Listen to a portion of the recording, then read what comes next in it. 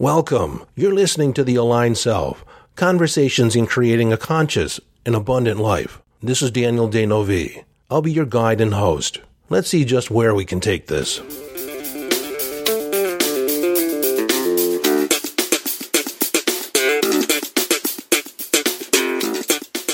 Well, friend, welcome back. And if this is your first time here, welcome home. This is where we have conversations that make a difference. Conversations that will expand your experience of life. What's interesting is this past week, actually it's been probably the last 2 weeks, I've had 5 different people explain to me that they were a perfectionist. And being a perfectionist is problematic. And I'll explain more about that, but I thought it would be a worthwhile topic to investigate in being perfect. Now, this has some implications in manifesting, in the spiritual journey, in just loving yourself, feeling good about yourself. So we're going to hit this on multiple dimensions, and some of this could be quite esoteric. You know, deep wisdom. Wisdom not shared by the average person. And frankly, it's not. This whole idea of perfection, of the perfect margarita, the perfect woman, or the perfect man, out there, or the perfect life, it's a fallacy. But this idea of being perfect, of putting in turning in the perfect project, doing things perfect, getting it right, it all points to actually a deeper issue in our persona, with our ego. And while people that claim that they are perfectionists, they wear it like a badge, and it is something to esteem to, and a lot of people do pull it off. They pull off some very good work. But I guess if we're going to have a spiritual conversation about it, it is in recognizing what is the belief underneath it? What drives this perfectionism? Is it just a standard of excellence? A commitment to being the best you can be? Well, that could be part of it. If you call yourself a perfectionist or have been caught up in the idea that you have to get things right or get it perfect, then you may want to dive a little deeper in this, and we'll explore just what kind of belief is underneath it. And that belief is, I'm not enough. And the behavior that typically goes along with it is being a people pleaser, of going out of your way in order to make other people feel comfortable, because God forbid they are uncomfortable, because what would that mean about me? What would happen if I was to turn in work that was less than perfect, less than amazing? What would that mean about me? What belief would that validate that I secretly hold about myself, that I fear is true? And that belief or fear is I'm not enough. Oh my God, it's true. I'm not enough. Now, I've had some firsthand experience with this because I too have on occasion sought to be perfect, putting out the perfect podcast. I can remember when I first started out at this, like 8 months ago, 10 months ago, and I did the same podcast, the same topic, the same stories 4, 5 times. And when you're doing a 20-minute or 30-minute podcast, that's like 4 hours of just hashing it out, talking to a microphone and getting it wrong and doing it over again. Sometimes erasing the entire thing and starting from scratch. Now, 15 years ago, I wrote a book. I had 300 pages typed. And when I went back and started reading it, I thought it was crap. In fact, it was so bad, I ended up deleting the whole thing. I deleted it. I hit the key, delete. And I spent the better part of 8 months writing it. But I have to tell you, I have no regrets about deleting it. It was interesting that I did it. And when I tell author friends what I did, they're like, oh my God, what did you do? Like they say the first draft is always horrible. It's always terrible the first time. That's why you go back and edit. And when I looked at everything that I needed to edit and change around, it felt more cumbersome than actually writing the book. So I deleted it knowing that the book was within me and that when I was ready to truly sit down and write it, I would just sit down and write it. You see, I knew when I was writing it before, I was coercing the words. I was kind of forcing it out of me. And it really just wasn't the best expression. It didn't have the right energy. But I know, too, underneath it was the fear that if I was to put that out, I would be laughed at. Nobody would take me serious. So I guess this is a balancing act of really looking at, what is the work you're putting out? Is it less than stellar? Is it less than amazing according to your own standards? Or are you afraid of what other people will say about it? There is something to be said about the aphorism that a job stands as a testament to the person that did it. So you have to be proud of it for yourself. But in the context of creating something that's perfect, of achieving perfection, it's rather a crapshoot. You see, perfection as a defined term is somewhat problematic because perfection is relative to the criteria that someone or a person uses to measure by. If you change the criteria, you change the definition. You change the definition of what is perfect. See, it's a perception. It is a concept with no hard definition because every person has their own biased perception, definition, or criteria. I've had clients tell me that they don't like themselves. They actually loathe who they are because they're not perfect. They're so far from perfect that they can hardly accept themselves. Well, there is not a person on the planet that is perfect in the sense that everyone would agree on it. There's 7.5 billion people on the planet, and there's 7.5 billion points of view about what perfect is, or even if it is a thing. And it's not a thing. You cannot attain perfection because it's not a thing. You can't point to it. You can't pull it out of your pocket. You can't collect it. You can't put it on a bookshelf. So there's all my perfect stuff. It's a concept of mine. Perfection is an idea. I had a guy just recently talk about seeking perfection as a spiritual ultimate, as the ultimate expression, I guess, of their spiritual journey. But if you're continually seeking perfection, then you are always creating yourself as less than perfect, less than whole.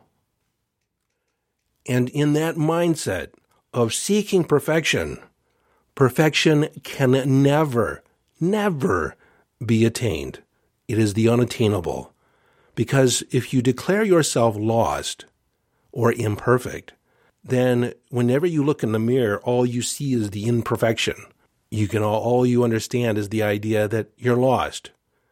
You can never find your way as long as you declare yourself lost. Now, this is why I love this quote from Daniel Boone, the American frontiersman. He said, "I ain't never been lost, but I was once bewildered for about 3 days." And as a kid, I thought that was the funniest thing. But as an adult, looking at it from a metaphysical perspective, I understood that he never declared himself lost. He was always trying to figure out his way. He may not have known where he was at the moment in relationship to where he wanted to end up, but he was never lost. He always knew where he was, because where he was where he was. And in that moment, it was perfect. You see, if you accept where you are at that moment, there is nowhere to go.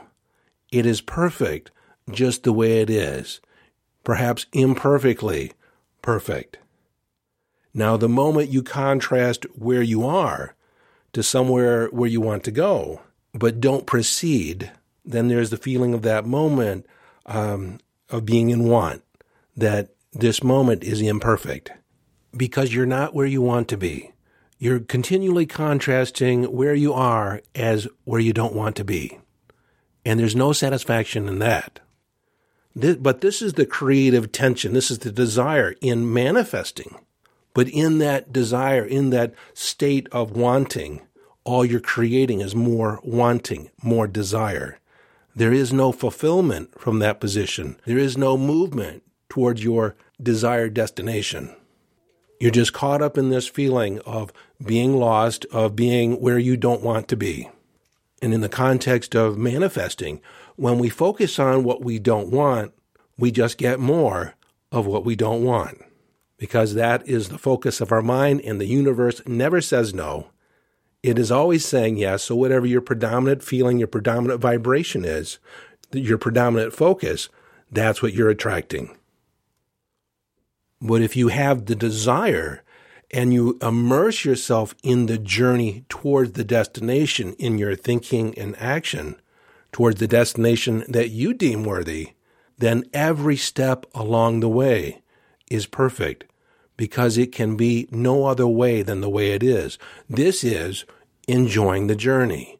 It is knowing that you are heading in a direction, but where you are in that moment is perfect, and that each moment unfolds perfectly. Imperfectly perfect. Imperfectly meaning that you may not, from outside eyes or from your internal, like it isn't perfect because it's not where you want to be, but in that moment, it's perfect. And that's how we are as human beings. We are imperfectly perfect. You see, all we truly have access to in this moment is the moment. One moment in time. And in this moment, it is what it is. Whole, complete, and perfect. You understand that if you create yourself as imperfect, you are part of the whole. In you declaring yourself imperfect, not enough, you're saying that God got us all that is. The universe is imperfect. It is less than. So to put a fine point on it, you create your reality. It is through your focus that you create perfection or imperfection. So it is through this point of awareness that you choose your reality. So to actually declare something imperfect is to live in illusion, and is completely arbitrary based on the criteria by which you measure the situation or the person from. The root of perfection comes from Latin, and it means to complete, to end. Now, I don't know if you've ever created a work of art, but I have friends that are artists, and I have created art pieces of art myself. And there is this idea that you have to reach a point where you just say, it's finished, it's done, it's perfect the way it is. Because you can always add another line, a little more dimension, another layer of color, or repaint aspects of it, add more, take more away. It can, in essence, it's never ever done. And in that context, seeking perfection is a never-ending journey, one that you will never find satisfaction in. So you might be asking, is there a practical side to this? Well, instead of saying you're a perfectionist, which is, not possible, you can say you're committed to a standard of excellence, but you need to decide for yourself, what is the criteria by which I will judge this project by when I will know it's reached a standard that I can walk away from? For myself, I can be completely honest with you. There has been no podcast that I've put out. There's been no speech that I've ever done, no class I've ever taught, no work with a client I've ever done where I couldn't look back and say, I could have done this, or I should have said that, or if only it is what it is. Now, another idea that is close to this is deservability. I had a client come to me. She met me in a workshop. I had come up to me and wanted to work with me and said, I have this issue with deservability. I said, that's easy to fix. So I asked her, who said that you could stand right there? Do you deserve to stand there? Who said you could talk to me? Do you deserve to talk to me? And she's like, what? I said, who gave you permission? Really? Did I say you deserved to talk to me, that you were good enough to talk to me? And for a moment, she second-guessed herself. And then I just smiled, and she got it. And she said, well, I said I could stand here. I said, now take 2 or 3 steps in any direction you choose. And she moved in a new direction. I said, who said you could move? Who said that you could that space was something that you could occupy? And she responded, well, I did. I said, now move somewhere else and make sure that it's someplace that you deserve to stand. And we played this game 4 or 5 times, and then I asked her, is there anywhere in this room that you do not deserve to stand in? She said, no, there's anywhere I want to stand. I can stand if I choose it. I don't have to get permission from anybody. Is there anything that you could ask for that if you wanted it, you wouldn't deserve to ask for it? In fact, if you want it, you can have it just because you want it. Deservability has nothing to do with it. Deservability is a tool that your parents used and your teachers used and other adults in order to control you, to manipulate you, to coerce you in behaving the way they wanted you to behave. They offered you the suggestion that you needed to get permission and deserve to move, to deserve to get something, that just because you wanted it, it wasn't good enough. Because frankly, they didn't want to go out of their way at that moment and give it to you. The only person that can decide whether or not you deserve it is you. Just who is in a position to judge your life? Who's going to say you deserve to be happy? You can be happy because you choose it. You can be rich because you want it. Because you say, I'm going to be rich, and then you can create it. Deservability has nothing to do with it.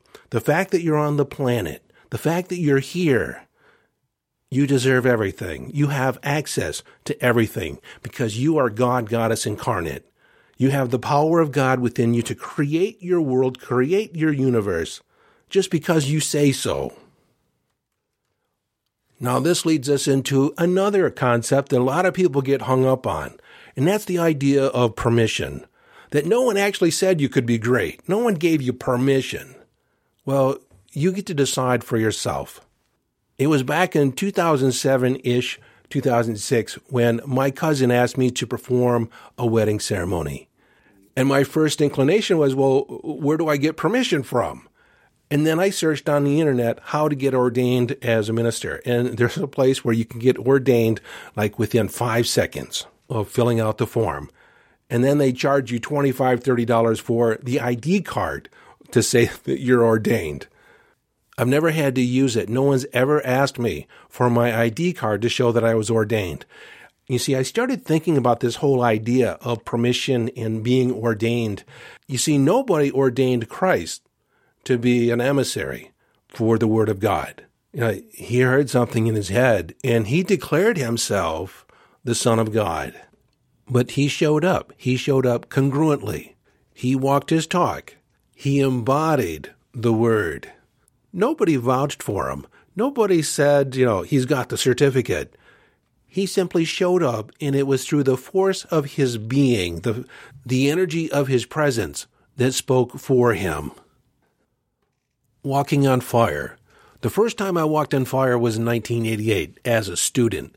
And then I walked a few times after that over the next 20 years. And when I left FedEx, I became certified as a firewalk instructor with Tolly Burkan, the father of American firewalking.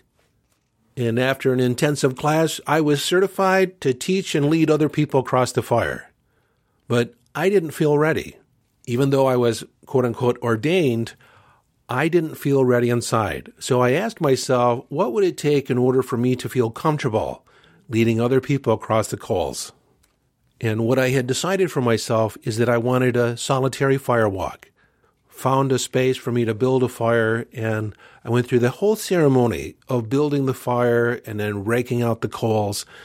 And then I walked. I walked several times in the still of the night with nothing but starlight above me, all by myself. I walked 20 times that night, and the last time I didn't stop. As I walked to the end, I turned around and walked back to where I started, only to turn around again and walk to the other end and turn around. I did that 13 times for a total distance of 186 feet. And while I was walking, I heard the hoot of a great horned owl in a tree near me. And to me, that seemed to be a confirmation from the divine.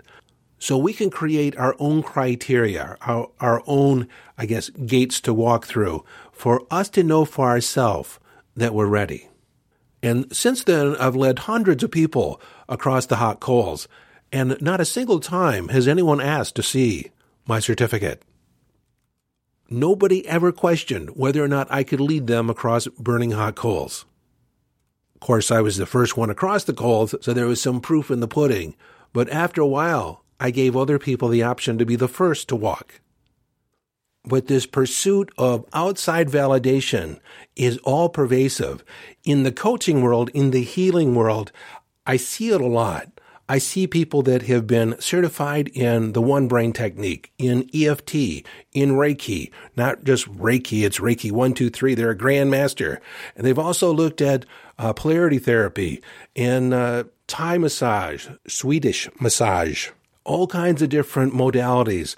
It's like they could not list everything they've done, everything they've studied on their resume, because they've been trying to feed this feeling that I'm not ready. I'm not ready yet.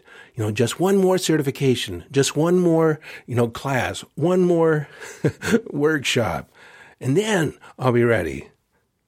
In the context of walking on hot coals, the most valuable aspect of the whole experience is knowing when you're ready to take the first step. And I have to admit, I've done it almost 600 times. And just before you take the first step, you're not 100% sure. Your conscious mind is not 100% sure that you're ready. I can probably count on one hand where I felt so completely aligned that I just walked forward. But every other time there was this, I just had to trust the whisper, the intuitive whisper that I'm ready, and just lean into it and then take the step and walk. And I've had some amazing walks across the coals, each one of them different. None of them have been perfect. None of them have been any better or any worse than the others. I mean, there's some that I've actually burned in quite badly, but those were lessons. Those were things that I was able to add to my list of distinctions inside, my catalog of references that allowed me to be even better the next time, to be even more aligned, more connected. So in the context of our conversation, this idea of perfection, ordination, permission, and deservability are all in the context of someone outside of us judging our activity, judging who we are, judging what we're doing. And in the end, you're either living your life, the best expression of you in that moment, or you're living someone else's idea of what your life should be. And to me, that is not living your life. It's being a puppet for someone else. Your only job is to be the best you can be, not the best you that someone else thinks you should be. In the words of Jiminy Cricket, remember, be yourself. I couldn't resist. So if you're an individual that is committed to excellence, committed to being the best you can be, do so for yourself. You see, I have to put out good work, so I'm proud of it. And I feel proud that if it stands the test of time, that it communicates in a way that I would want to be communicated to. And that I can be proud of. That I can stand for. Now, I also understand that whatever I put out at any given time is not the best I can do. It's simply what I can put out at that moment. And that over time, I will get better and better, because that's a path I choose. And this is where you take external feedback into account. So I have my own internal standard. But I also don't want to have people talking to me in 5 years. Said, man, I heard you 5 years ago. You were phenomenal. Today, well, it's okay.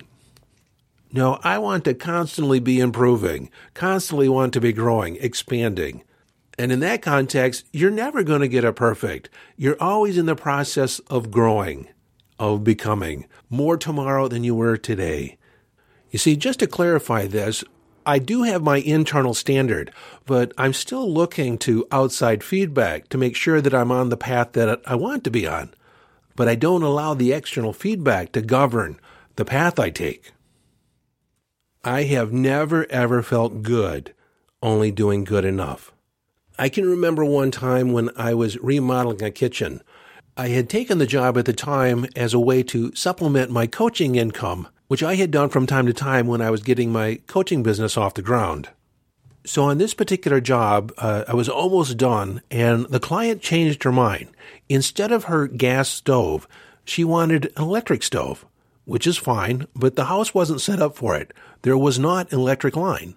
So I had to run an entire new line the length of the house and put in a new junction box and tie it all in.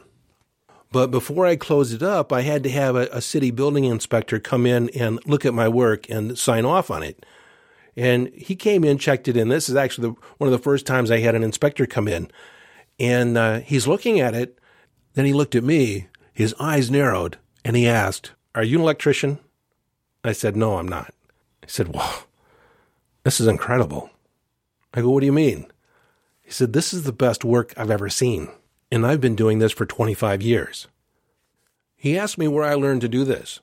I said, "Well, my father, but he wasn't an electrician. He learned from a book." And then I referred to a book. And then he said, "Well, it is textbook work, but I've never seen the attention to detail that's here. I mean, I would almost say it's perfect." He said, "Virtually every job I see is just good enough to get by." And I told him, well, the reason I was so meticulous is basically my father whispering in my ear, because I needed to walk away once everything's closed up, knowing that it was 110% safe. 110% would last for 20, 30 years. Because frankly, I could not forgive myself if something happened and it was something that I could have prevented. But really, was it a perfect job? From the perspective of the inspector, it was perfect. It met all the standards by which he was measuring. But when I was putting in that wire, I had to crawl on my belly. There was hardly any clearance in the attic, and I put my foot through the ceiling, and I had to repair that. And the client was not happy. Because in that spot where my foot went through, and then in the other spots in the kitchen where the cabinets met the ceiling, I just couldn't match the ceiling texture that had been put there before. So from the client's eyes, it was just a tad imperfect. She said that she could live with it, but I knew she wasn't completely happy. So the idea of perfection and beauty, as Shakespeare put it, is in the eye of the beholder. And in the end, the only person you're beholden to is you. You have to be able to end your life knowing that you did the best you could for you. Because frankly, you'll never please everybody. Not even close. You are always going to have dissenters. In fact, I just recently had a post that went up on Facebook and several people shared it. And there were some horrible things written. I could tell that they were not happy people, that they had a lot of extra time on their hands because they took the time to write the most obscene and degrading things about me. And they didn't even know me. Now, when I was younger, I would have took it kind of personal. But I can hardly take it personal of some unknown person in some unknown corner of the world, with the courage behind their computer, knowing that I'll never talk to them, I'll never see them. But I have had friends that have retracted things that they've said with conviction, because one or two people expressed their dissension. Well, I'm not built like that. If there's any virtue of being in your 60s, and I just got my toe over the line. But one of the virtues is that you no longer care to the same degree, that other people like you. Because like it or not, you're closer to the finish line than you are the starting line. And you've realized the futility of trying or attempting to please other people. It is just not worth the amount of life force and energy that you have to invest in adapting to somebody else's program. You have one life to live, and it's yours. It's yours to do with whatever you want. Invest it in things that satisfy you. Invest it in being the person that you choose to be. And if you're committed to a standard of excellence, screw the perfection side of it, but you're a standard of excellence, have a set of criteria, have a code by which you live by, and live by that code. That's what I teach in my Aligned Self program, developing a code, aligning your life with your highest priorities of life. When you do that, when you live on purpose, when your heart is aligned with your mind and your body, and you're a congruent expression of who you choose to be, There is nothing more powerful. There is nothing more valuable for you to be in the world than that.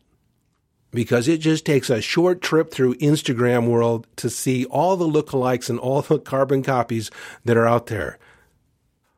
I don't know about you, but I value originality.